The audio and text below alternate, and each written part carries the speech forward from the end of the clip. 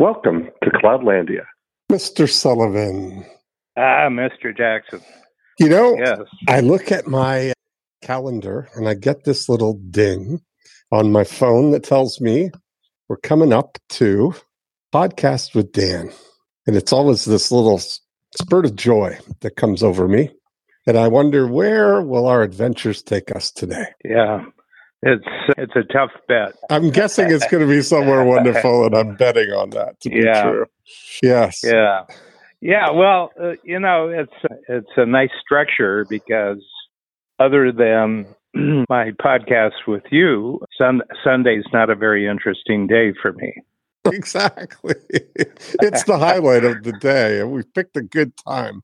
We've picked the perfect time. It kind of invisibly, non-obtrusive in the day. We get the morning, kind of ease into it, and then right around now is when we start thinking, okay, what are we going to do today? And here it is, and then we've got the rest of the whole day after this. I read last year a history of Victorian England, so this is basically 1830s till, 1890s and 60 years. And there are people, very notable leaders and, notable for other reasons, who would write up to 30 letters a day. Yes. And have them delivered by courier if they were in the city. Yes. They were in London. And there were some individuals that they wrote to virtually every day, and then would get a return. Yeah. Return. And so the interesting thing about it is that this staying in touch with certain people and trading ideas goes back a long time. Yes. And the UK probably had the first best postal service, and they had great courier services inside the city. And so our podcast is like sending a letter, but you don't have to wait for the response.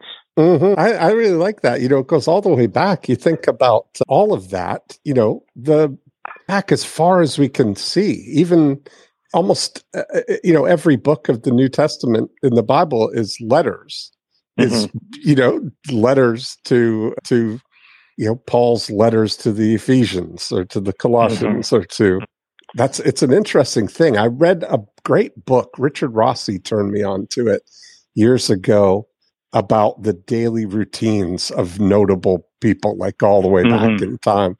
And it was very interesting to see, in the 1800s and the 1700s, whatever is kind of known about the routines of, different composers or writers or artists or whatever.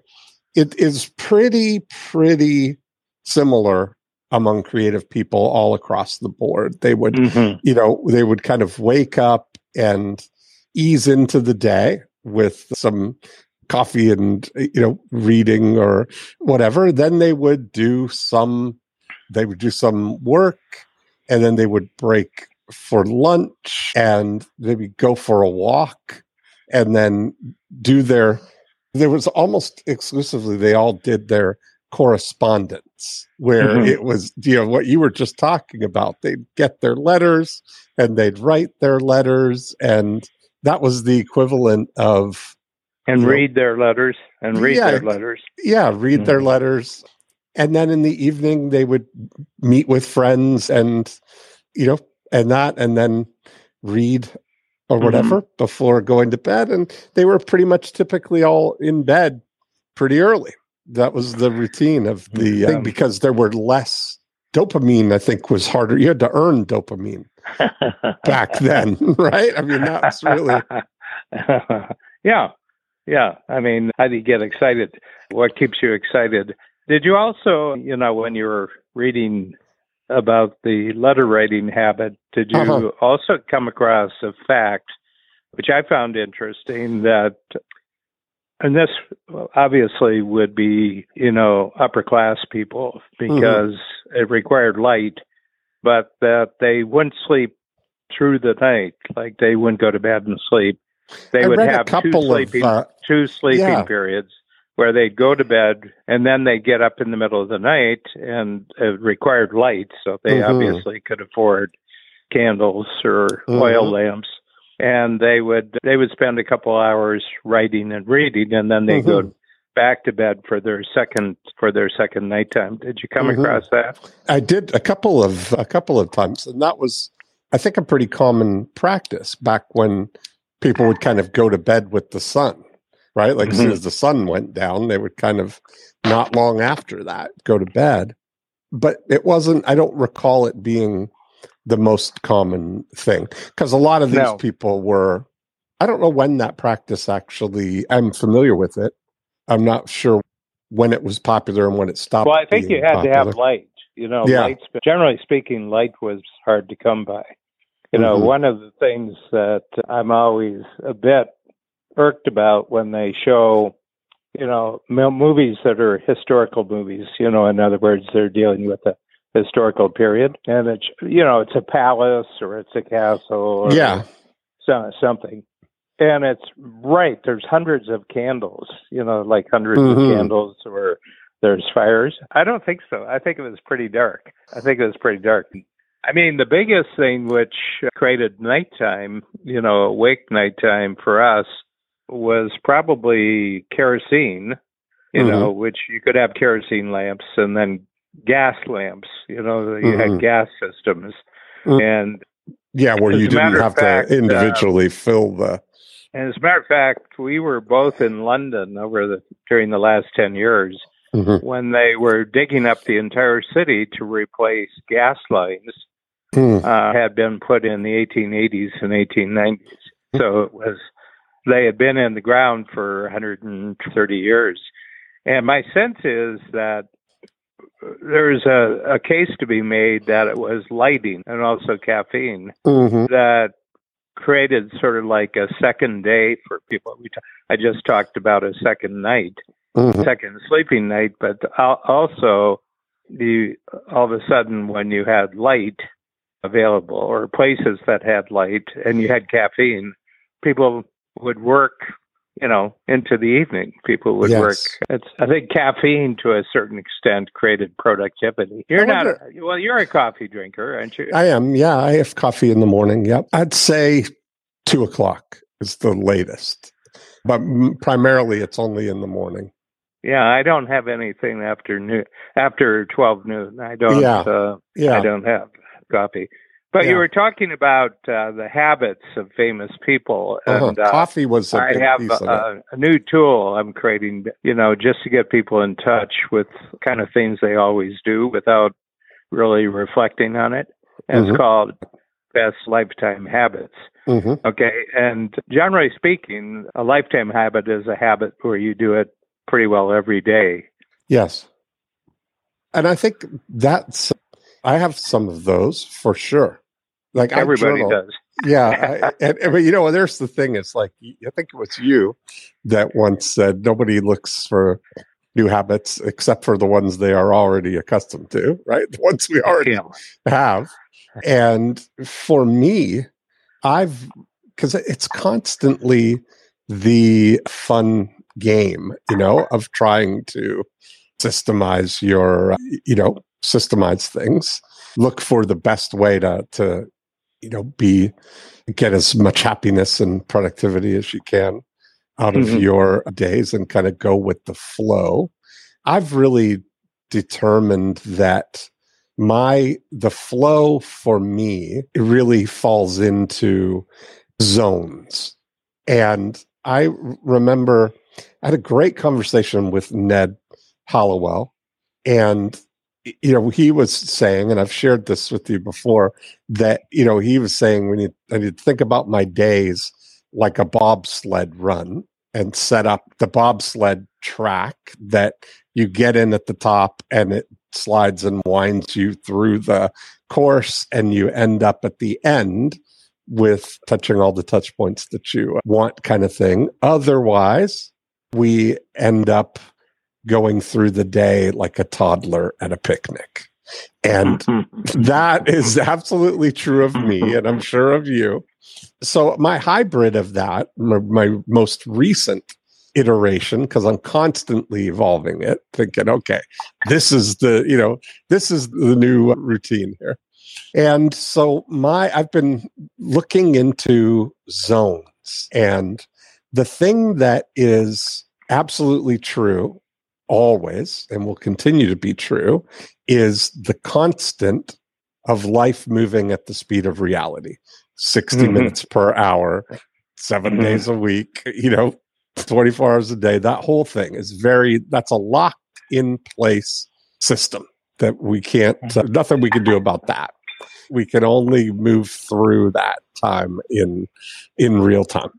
And so there are certain things I look at that I try and set up my hybrid of the bobsled run is a compromise that is like setting up a slalom run for skiers. When you have to go through certain gates, you have to go around this gate to get to the thing.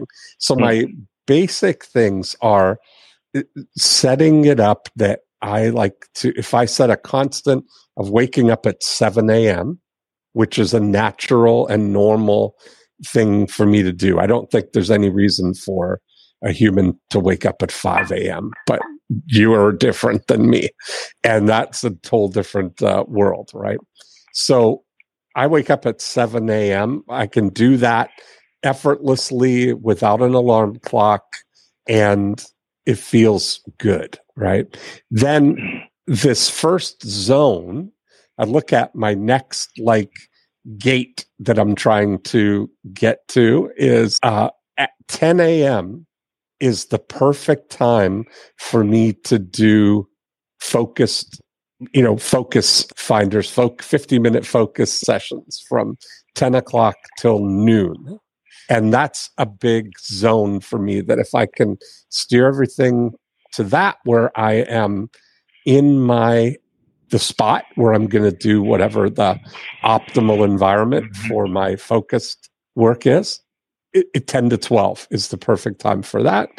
I went through with Jay Virgin. I went over for dinner with Tim and Jay. And, we were talking about, I had her go through with me, and we picked out some power meals for me from Grubhub and Uber Eats to have on rotation, right? So we picked 10 meals, which are delicious and wonderful and protein first sort of meals with protein and vegetables. And I've been using the pre-arranged delivery on the app where I can last night set up to deliver one of those meals at 12 o'clock so that I don't have to think about it. And at 12 o'clock, I know that my first, meal is arriving at noon. Then the next zone then is the afternoon is the time for any appointments that I have or any Zoom workshops or client appointments or talking with anybody happens Tuesday, Wednesday, Thursday between 1 o'clock and 6 o'clock. And so that zone is reserved for any time obligations that I have involving other people. And then 6 o'clock is the second time when either one of those meals arrive, or I've been subscribing to a meal service called Factor 75, and they deliver, these great meals that you get a weekly shipment of. And so I get 6 of these meals, delivered once a week, and they're all hermetically sealed and chilled, and all you have to do is warm them, and they're delicious and the right calorie balance and everything like that. So it takes variation out of that process there. And then the other zone then is 7 o'clock to 10 o'clock in the evening. and then reading and shutting it down. I'm in bed basically, or on my way there by 10 and lights out by 11. And so that routine, that zone is really the most natural thing. There's lots of ways for me to optimize within that. And I think that it really comes down to really preparing in advance for those 2-hour, my focus sessions. I can tend to be ready to do the focus work, but not know specifically what it is that I'm going to work on. So I've been really focused on, using those times to use my golf analogy: a goal, optimal environment, limited distractions, fixed time frame. So I lay out my, when we were talking about who, not how in the initial stages, one of the, base camp one is to who up 1,000 hours was the goal.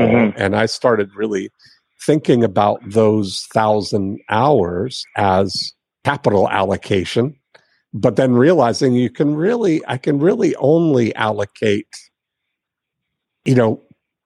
10, 20 maximum of those hours in a week. And so it's being more intentional with those allocations and realizing that not all the hours are equal, and so realizing that if I can get 2 or 3 of those focused hours in a day, that's a win for me. Oh yeah. Yeah.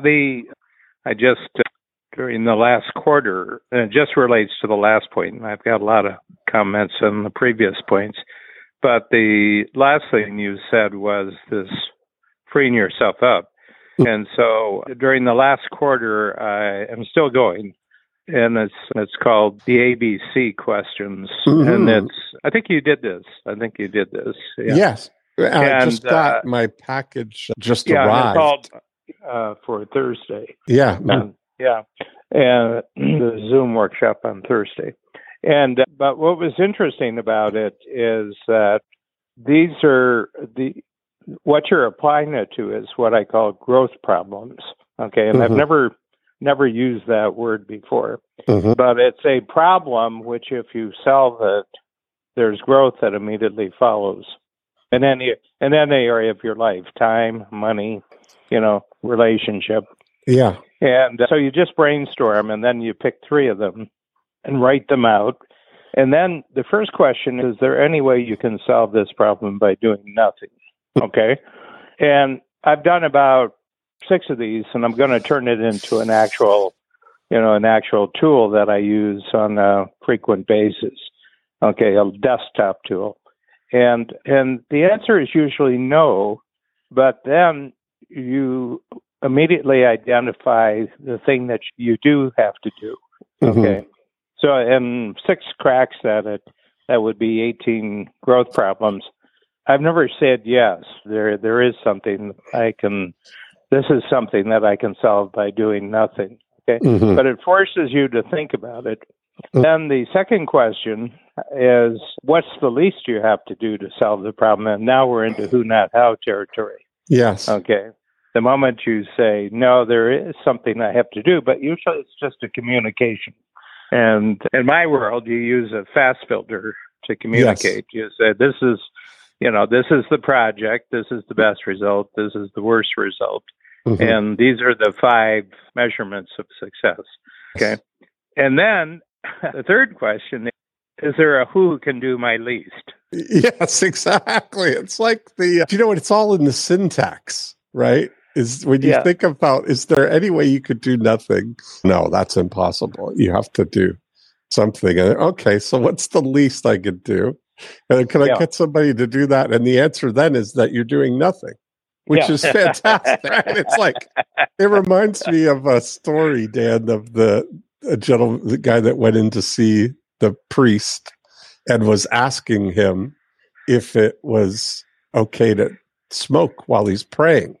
And the priest said, well, praying is a very reverent thing. You should be so respectful. You see, yeah. So you can't, yeah.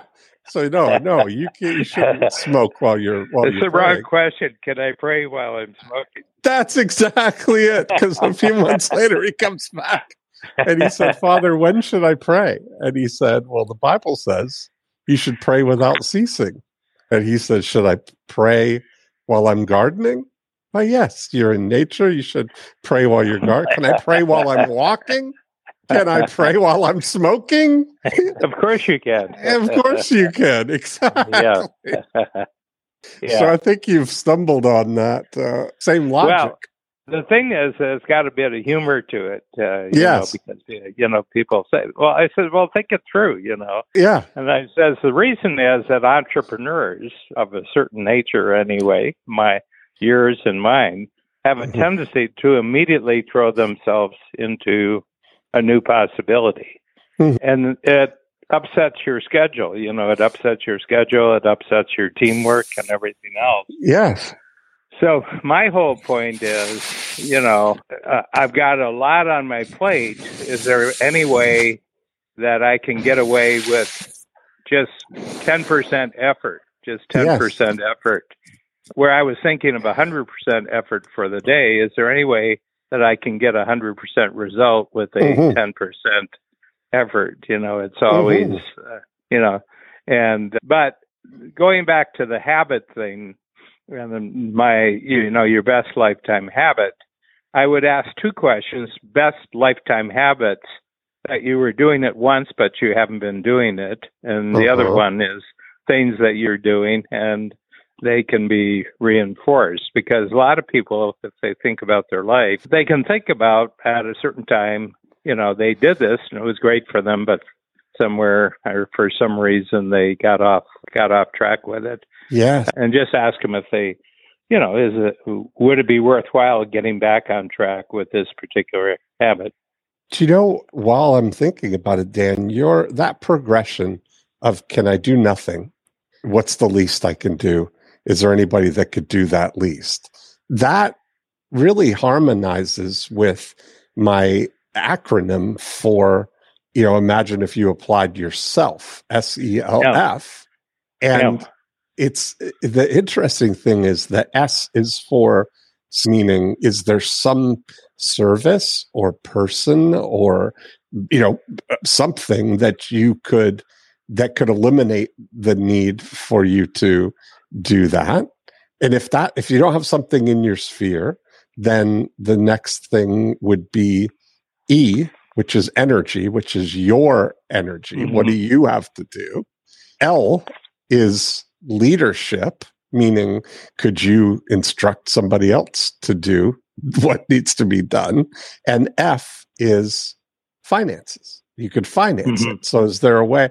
So it's about applying your self, your sphere, your energy. That's the one we want to least do, leadership and finances. And so the only thing you're applying your energy to do is to figure out a way that you could turn it into a leadership opportunity, ask somebody else to do it. Yeah. And it's really interesting. Have you thought about that, of what a profound change that the restrictions of COVID have how they've impacted people's work habits? Have you given any thought to that? I think about it all the time. your own, obviously, but I have a feeling. I told somebody, I said, I talked to a lot of adults when I was a kid who had talked about the Great Depression and how things that had been available weren't available, and how their daily, weekly behavior changed as a result of the Great Depression. And I have a feeling COVID, which, the United States, the Great Depression lasted 10 years, 29 to 30. Basically, let's say 1930 to, it didn't end until Pearl Harbor, when the Second World War started for the United States. It didn't really end. So it was 10, 11 years. It was the, Great Depression. And people's attitude toward money, towards work, where they lived and everything else was really altered by the, by that 10, 11 year period. Here it was about really, it was about 2.5 years, let's say, and it's still being affected, And what happened is that people's habits changed in a very significant way, And I was saying, it's going to be hard to get a lot of people back to their job, And what happened is that they were so busy they didn't have time to think about why they were busy. And so I said, they were out for 3 months, and they said, I never realized how shitty the commute is. I call it the 3 shitties. The first thing is the 3 shitty. Yeah, how shitty it was, and how shitty the work was. I would go through a shitty commute back and forth every day. The work was really shitty, and the people I was working with were really shitty. And I never realized it, because I never had time to think, and now I have time to think. And I think that it's a fundamental lasting shift, like it'll last for the rest of people's lives. Yeah. But, the younger people will, kind of be forced to adjust to what the older people's habit change was, Right. And of course, younger people's habits were enormously changed. And the biggest thing, they're finding that truancy rates are at an all-time high. I mean, schools are back and, they're back in person. But COVID taught kids that, showing up for school is optional. Yes. Yeah. And it's so, what's happening at Strategic Coach now regards to, remote working, and how have you adapted to that? Well, we have one rule, and the rule is everybody has to be there on Wednesday. Okay. And the reason is that Wednesdays, wherever it is, whether it's in London or whether it's in Los Angeles or Chicago or Toronto, Wednesday's always a workshop day. It's always a workshop. And so more people have to be in anyway because of the workshop. And we just said Wednesday, and people said, well, I'm not front stage on workshop day, so why do I have to come in? And I said, and Babs, this is not me, Babs, or the other team leader, says, because the rule is on Wednesday you're here. Yeah, but the rule is Wednesday you're here. Okay, so we have that.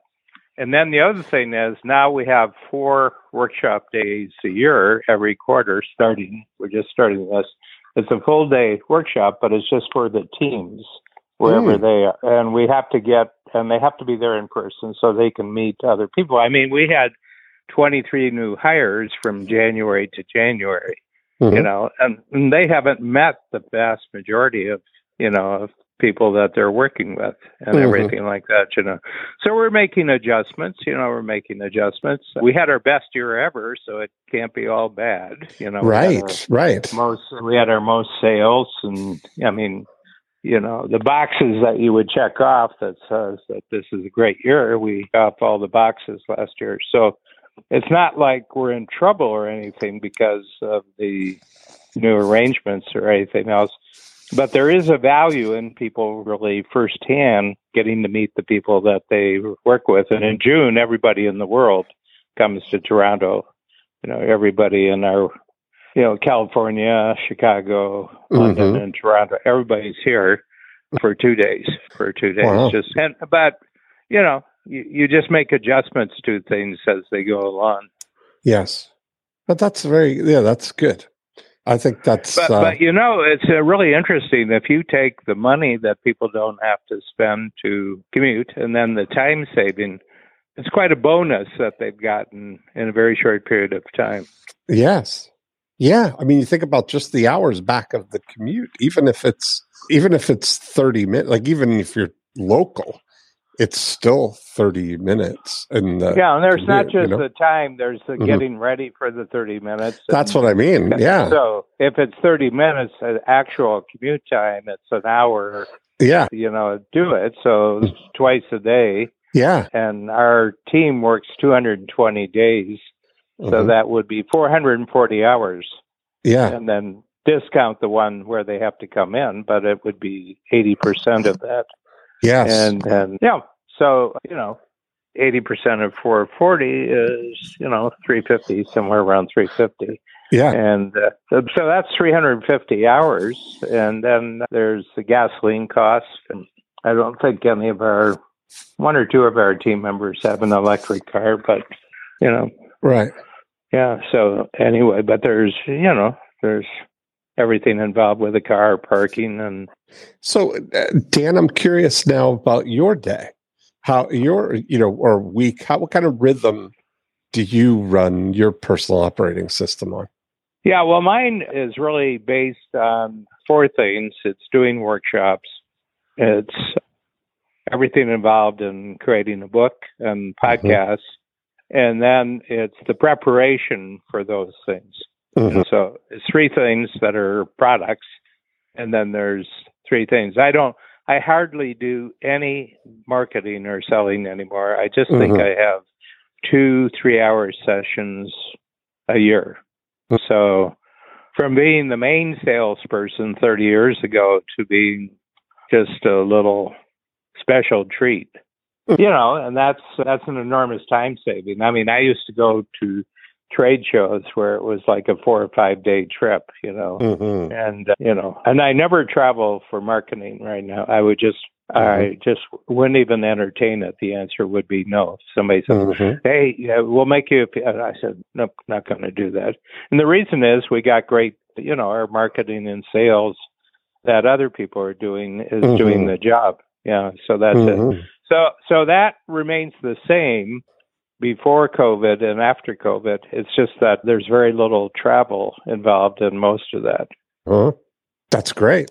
And so, but in your, what about your daily rhythm, or how the daily routine of, if we were writing this for that book 100 years from now, talking about the 2020s and the great Dan Sullivan, how he would spend his day. Well, I differ slightly in when I get up. I understand. Yeah, because if I'm not up by 5:30, it's unnatural. Yeah.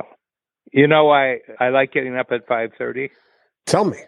Automatically, I'm an hour and a half ahead of you.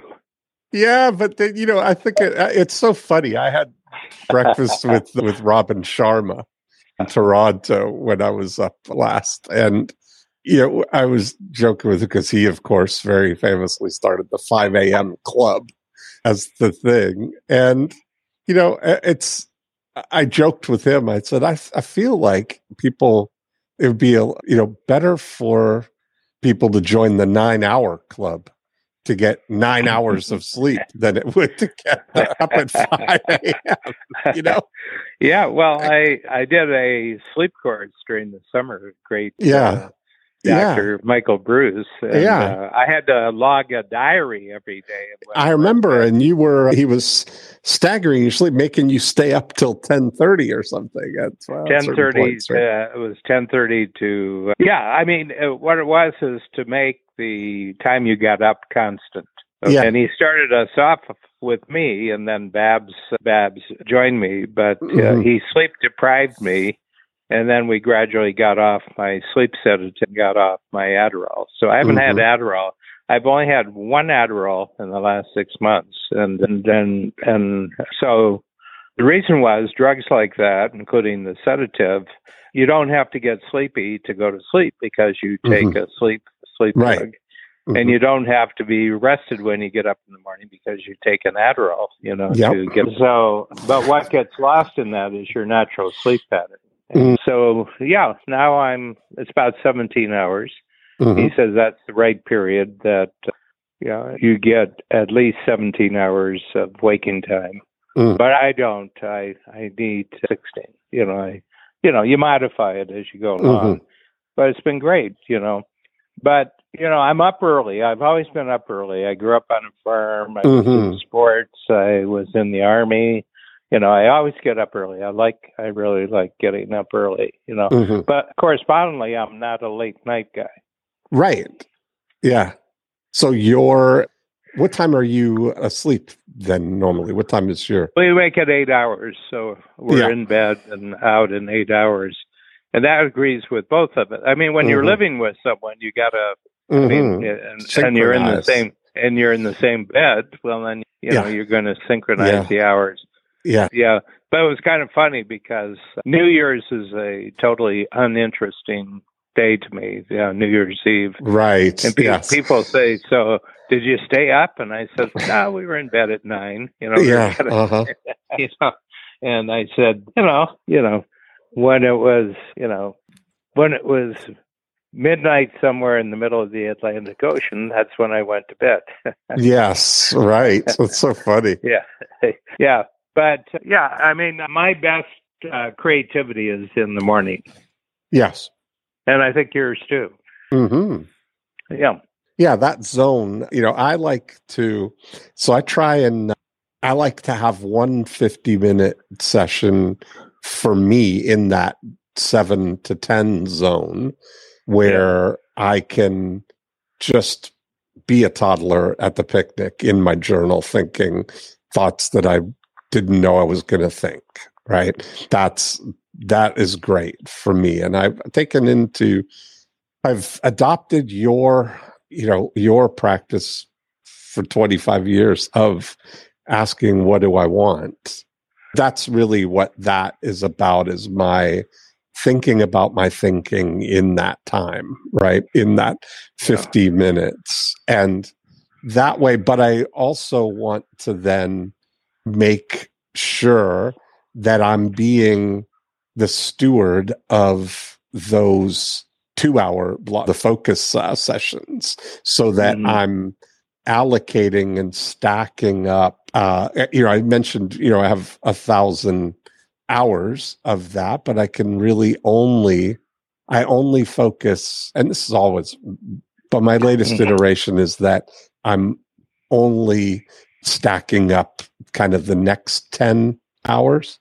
What is the thing? How am I going to allocate the next 10 hours? And of those, what are the 2 or 3 today that I'm going to do? And that's been, so much. I've got such a great, such an abundance of ideas and things that I could do. It takes really curating and discipline in a way to realize that in order for those things to get done, they have to happen in real time, and that's because the what and how kind of things are shapeshifters. You can puzzle on those and figure those. You figure out what you need to do and how it needs to be done, or even who is going to do it. But all the applying yourself happens in the when and the where. That's the most important thing. That's what I lack in my. That's my I think executive function disorder, right? All you can, to be useful to other people, the only thing you can do is actually tell other people what you do, not what they should do. I never tell people what they should do. And my reason for that is we only get to play in the present, so the only game day we have is the hours available to us, from rising to, going to bed. Yeah, again. We're all playing on the same synchronized playing field. Who you are in the present is really a function of your story about what your past is and what your story is about your future. We don't actually live in those realms. And that tells me that who people are in the present is absolutely unique, because the story they tell themselves about their past and their future is completely made up by them. Yes. And they might communicate 1% of that to somebody else, but the 99% is them having a conversation with themselves, both forward and backward and forward. So, unless you can understand what people's past and future is, it's hard for you to comprehend how they actually arrange their days. Yes. And yet it makes total sense to them. It makes total sense. So, more and more as I go along, I have to, even with people I've known for a long period of time and talked to a lot, I always have to remind myself that in understanding this person, I have probably less than 1% of the information that they have. Yeah, the inner world, what's going on in there. Yeah. And for most people, they're not even conscious that they're making up their past. I mean, the past is the past. This happened. And I said, well, yeah, I'm not disputing the fact that it happened, but your interpretation of what happened is the important thing here. And two people can have what looks like to be an identical experience and come up with very different stories about what the what the situation was. And the other thing is the future. So, and I've got a file on my Evernote, and it's about people who think they can predict the future, Okay. Yes. And I said, they can predict the future, but they can't even predict their tomorrow. Right. That's interesting. It's like climate, climate, there isn't right. Climate actually doesn't exist. It's a thought, and what climate is in a particular location, 365 days of temperature and, weather conditions. Yes. The average weather conditions for 365 days. That's what climate is. It's a abstraction that gets created by averaging a large number of days, Yeah. But people talk about the climate. I said, well, the real problem with getting people really engaged emotionally with the climate is there's not a single person who's actually experienced climate. We just experience weather. That's an interesting thing that really, when you think about what your past is, it's the tapestry of this woven thread of all of the things that you actually did. Yeah. I mean, it's certainly the weather of it is the when and where of what did you do? Yep. Where were you? Yeah. And there's a lot of abstractions like society. I've never experienced society. I experienced Dean. I experienced Babs. I experienced Joe Polish. I don't know this thing, society. I've never, society should do this. And I said, I don't think society got the memo, Right.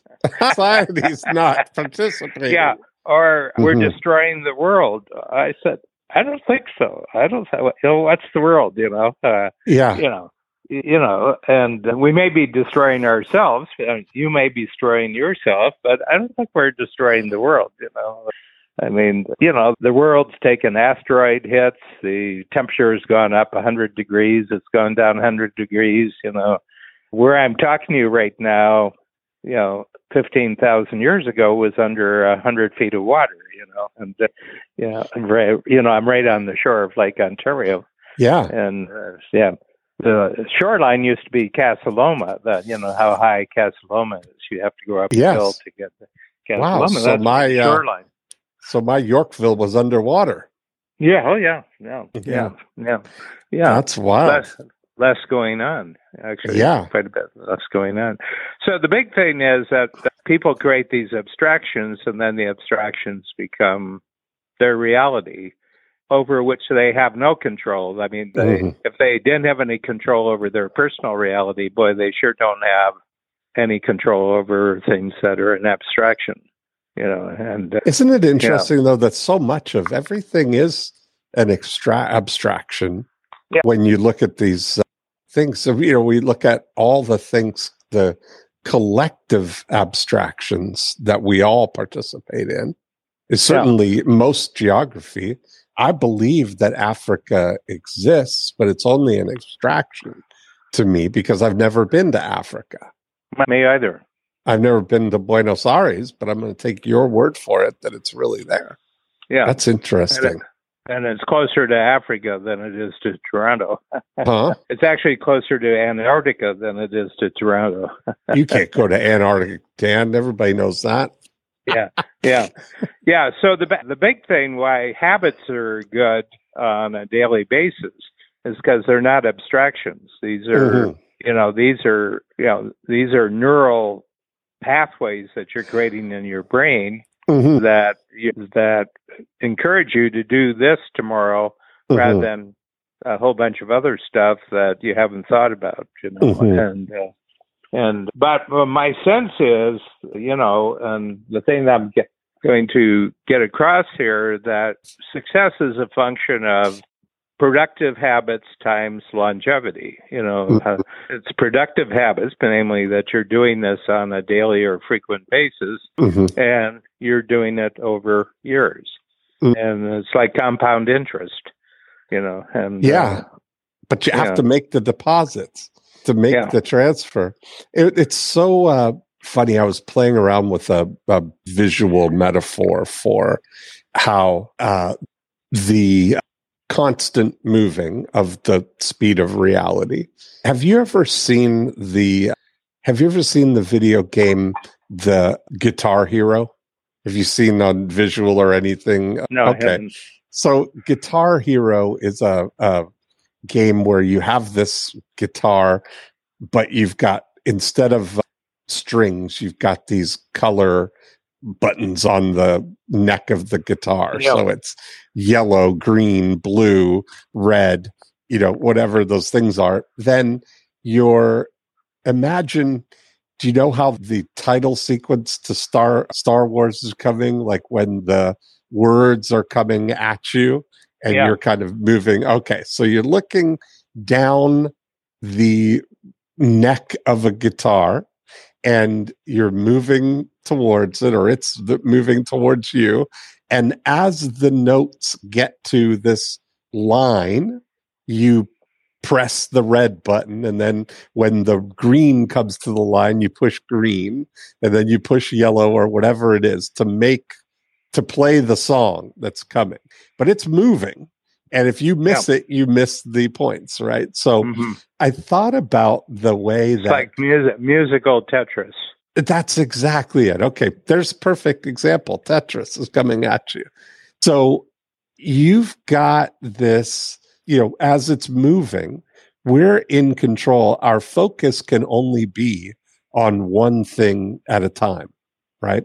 So if you're focused on, in our 100 10-minute units that we're getting throughout the day, our 10 Jackson units, as we were referring to, our 100 Jackson units, is that we can be in one lane kind of thing for that. So we're moving the joystick or the controller over to be in this activity, right?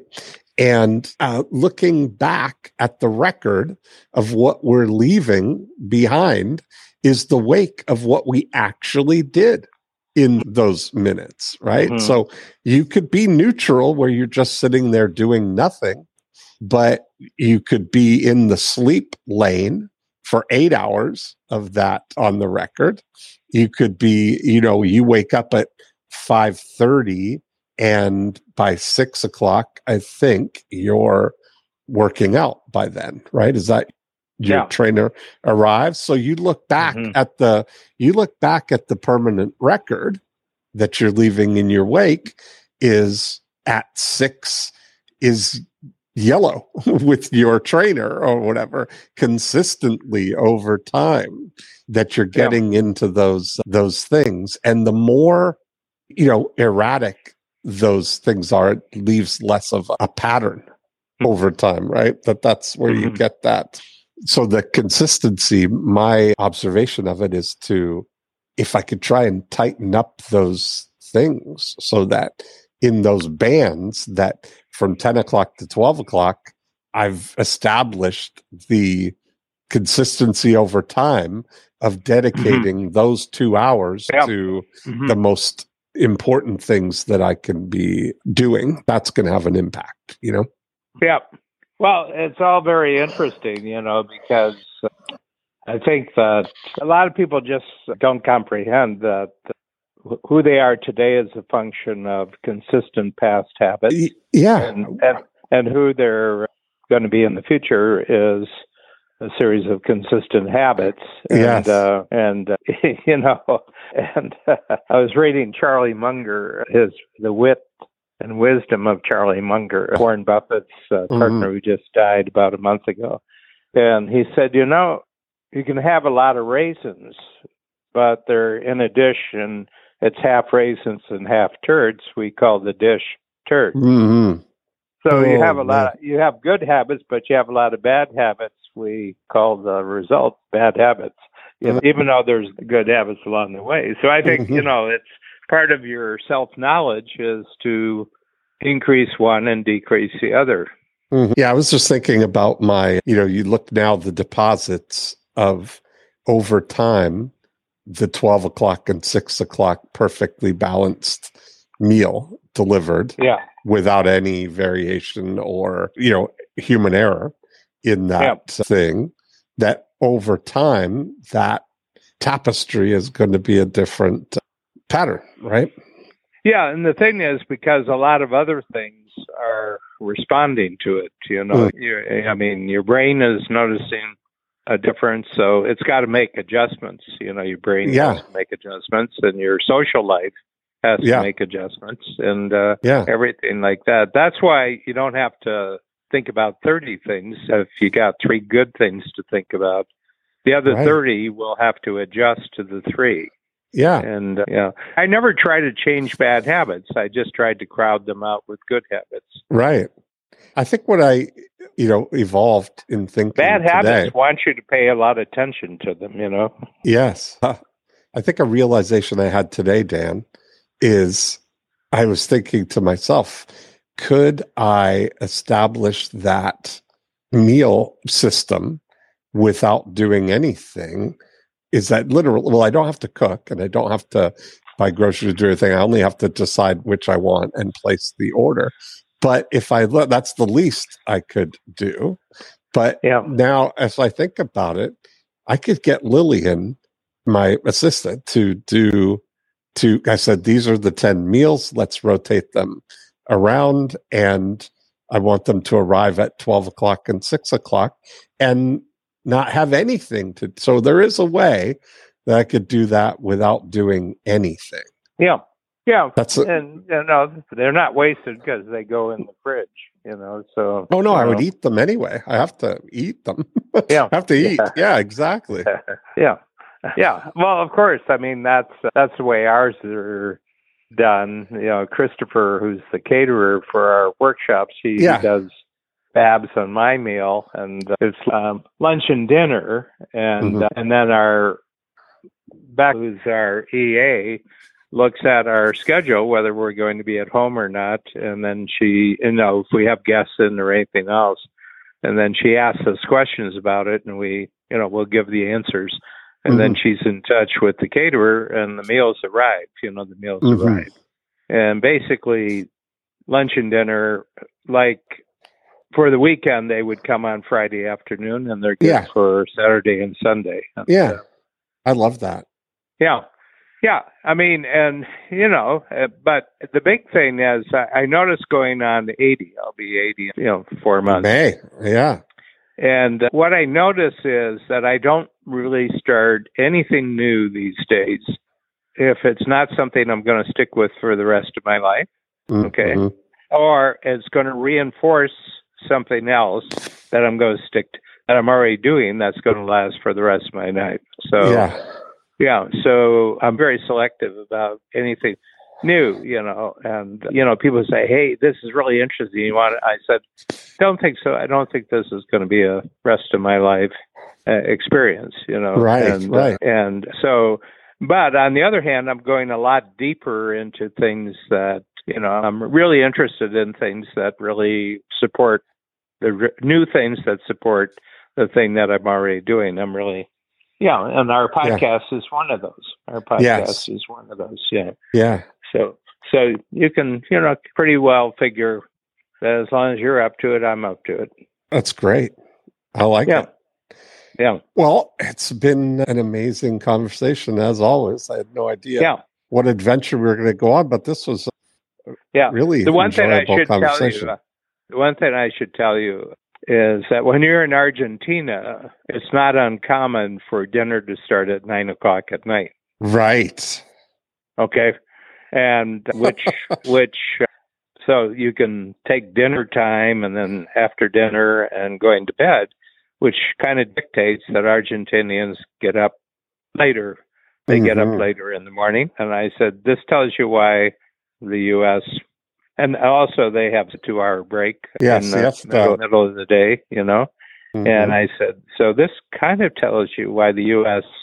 is ahead, because Americans get up early and work all day. Yeah. I think among developed countries, Americans work a lot more.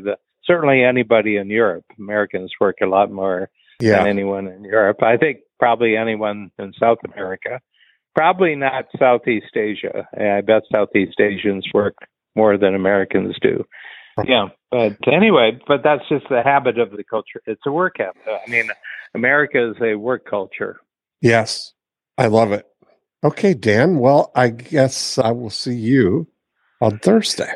Oh, well, have a good day. I got a lot of great stuff for Thursday.